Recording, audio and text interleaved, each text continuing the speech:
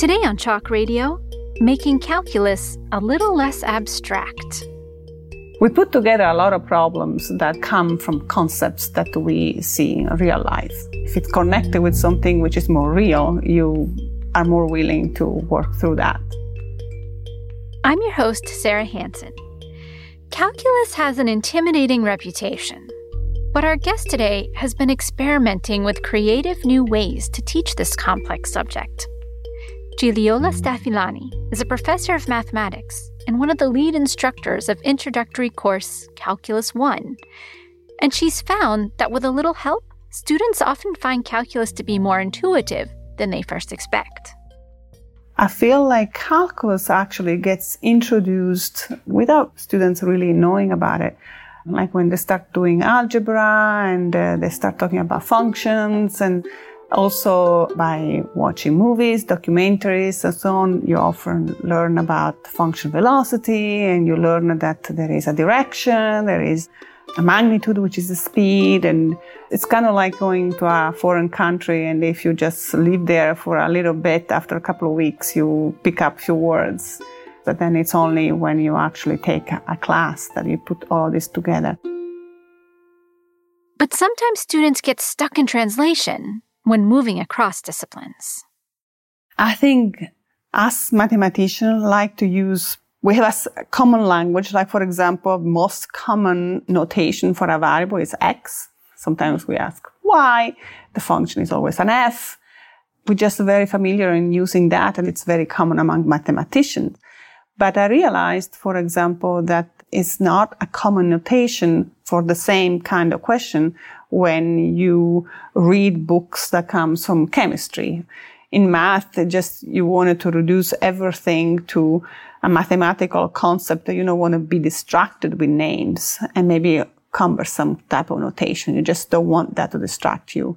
But in chemistry, the name of the variable is important because you probably need to remember what that means within a certain reaction or something like that. It is very hard, I think, for a student to, when he or she starts taking a different class after calculus, to realize that actually they know already what they are supposed to know. They just think that they don't because the notation is completely different. To help students get grounded in the world of calculus, Gigliola and her colleagues have brought visual learning methods into the classroom. When we put together the calculus class that we have on MITx, it was very important for us to give a tool to the students to actually draw pictures. In calculus, it's very important to understand the relationship between the formula, so the analysis, what we call mathematical analysis. So there is a formula written with variables and what that formula represents. So for example, we can write a line with an equation, but we also can draw a line, and we need to understand why the two objects are exactly the same. And if we change a parameter, how that line or other kind of curve changes. Sometimes those methods might look like a demonstration in class. One that I have used in my class at some point, which is really very hard to grasp, is Lagrange multipliers. This is a method that we use to find maximum and minimum with constraints. Let's think about a sphere, for example. When you have a surface that grows, so the maximum radius until the sphere touches the boundary of a square, when that touching happens, then you know the two orthogonal vectors are going to be parallel. That's really what the system tells you.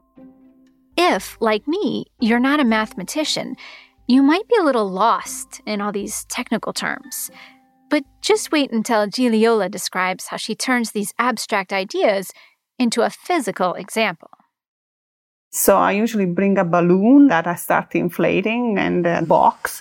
And then when it touches the box, it's clear that the side of the box is totally tangent to the side of my surface. And that's why the normal vectors are orthogonal to each other. So this is intuitively it's visible, and it tells you that really these vectors are parallels. And then setting up the system becomes more like a writing down what it means to have these two vectors in a parallel way, instead of just remembering the algorithm, how to take all these derivatives at equals 0 and things like that.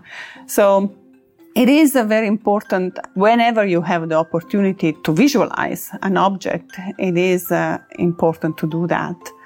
Except that as you become more and more sophisticated in mathematics, that becomes harder and harder. But whenever you can, anything you can use is good. Gigliola and her colleagues have incorporated digital applets to bring these kinds of visual representations into learning experiences. Applets are also expanding the kinds of problems they're able to challenge students with. So some problems are like a yes or no question, or like a plug in a number. And some other problems, in particular in calculus, have some kind of a complicated formula or a drawing or something which is not easy to grade or to decide whether it's correct or not. So the sketching tool was very important because there are problems in calculus in which you don't need to be extremely precise, but with a drawing, you can show us whether you understand the concept or not. But then, of course, my drawing might be different than your drawing, although they're both correct, they both reflect what we ask you to do. And this was a complicated type of problem and a very difficult problem to grade. So the sketching tool, I think, gave us a way of grading questions and the possibility to the student to solve questions in a way which was exactly what we want them to do, instead of a complicated, cumbersome way for us to decide whether you understand or not.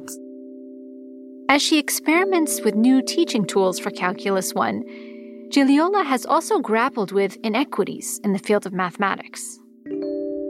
We thought about also giving the chance the student to solve the problem, kind of like a little video games or things like that. But it's just really complicated to do that. We also thought that there would have been not a fair way of dealing with this, because I think there are studies on that the boys tend to do video games or work on video games much more than girls. So if we set up something like that, then we were afraid that the girls will not be interested in it. And so we decided not to even go that way. So to make it fair and make it interesting for all, and not just for a category of people. And as a mother, she's witnessed firsthand how biases are formed years before students even reach the college level.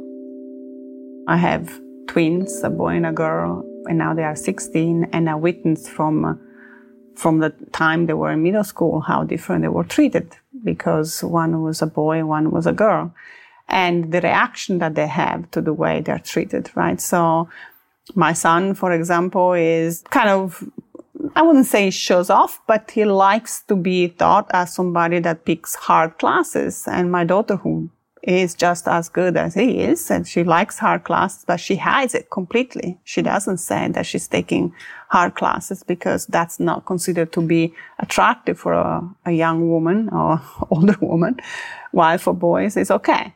So there is a lot of social pressure and also a lot of different reactions to the behavior from the teachers. So it's very acceptable if a girl is not really putting too much effort in science and math, and it's less acceptable for boys.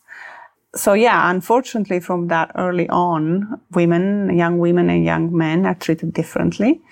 And I think it really takes a lot of effort for the young women who wants to do more science and more math, because I think they just have to go against very high social pressure. So then by the time I see them, I undergrad at MIT, we know it's about 49% women, 51% men. In the math department, I think it's around 30% women in math major. And then when you go to grad school, there are maybe 18, 20% women. And when you go to faculty, well, there are 4 of us. Is there one small thing that educators could do to try to make this situation better? Yeah, I think being aware that they themselves have implicit biases would be already a big step. And I do have implicit biases myself. I know that. But I'm aware of it. So I'm trying to go in the opposite direction. I will actually be tempted to go without thinking about it. Mm-hmm. So I think being aware of the issue, being aware that when you ask a question in your math class, you might be a woman teacher, you look at the boys instead of the girls, which is something that happens very often. Being aware of that, that's already a big step. So next time you try to do, a 50-50. I mean, if all the problems are about baseball players and soccer, and now the girls do soccer, they're even better than men. So that's great. But, there were problems that were 15 years ago, and they were all for boys because those are the people that will take those classes. So being aware of this and what difference could make if you phrase the problem, in a different way, I think it's very important.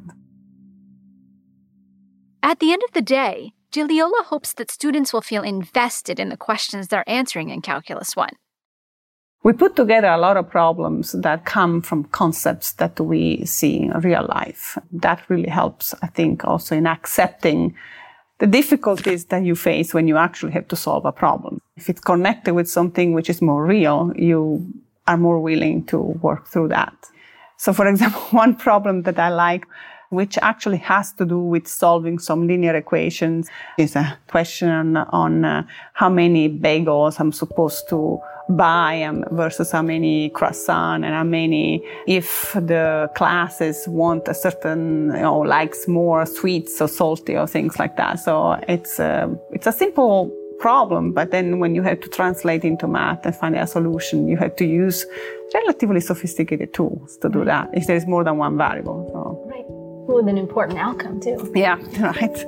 I usually bring that stuff in class afterwards. Right. Croissant and bagels and donuts. So.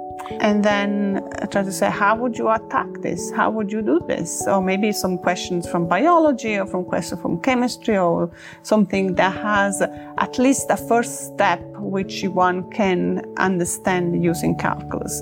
To give the idea that this is not like some abstract nonsense that we force you to take at MIT, but it's something that's very important to, like I said from the very beginning, it's a language that you need to acquire in order to attack any basic questions that might come up in science in general, which has not already been answered, right? Which is something that they would love to be in the position of doing in your life, right? Answer a new question. If you're interested in teaching with Gigliola's calculus materials, head over to MIT's Open Learning Library site, where you'll find her single variable calculus MOOCs. Thank you so much for listening. Until next time, signing off from Cambridge, Massachusetts, I'm your host, Sarah Hansen from MIT OpenCourseWare. MIT Chalk Radio's producers include myself, Brett Paci, and Dave Lashansky. Our scriptwriters are Nidhi Shastri and Aubrey Calloway. Show notes for this episode were written by Peter Chipman. We're funded by MIT Open Learning and supporters like you.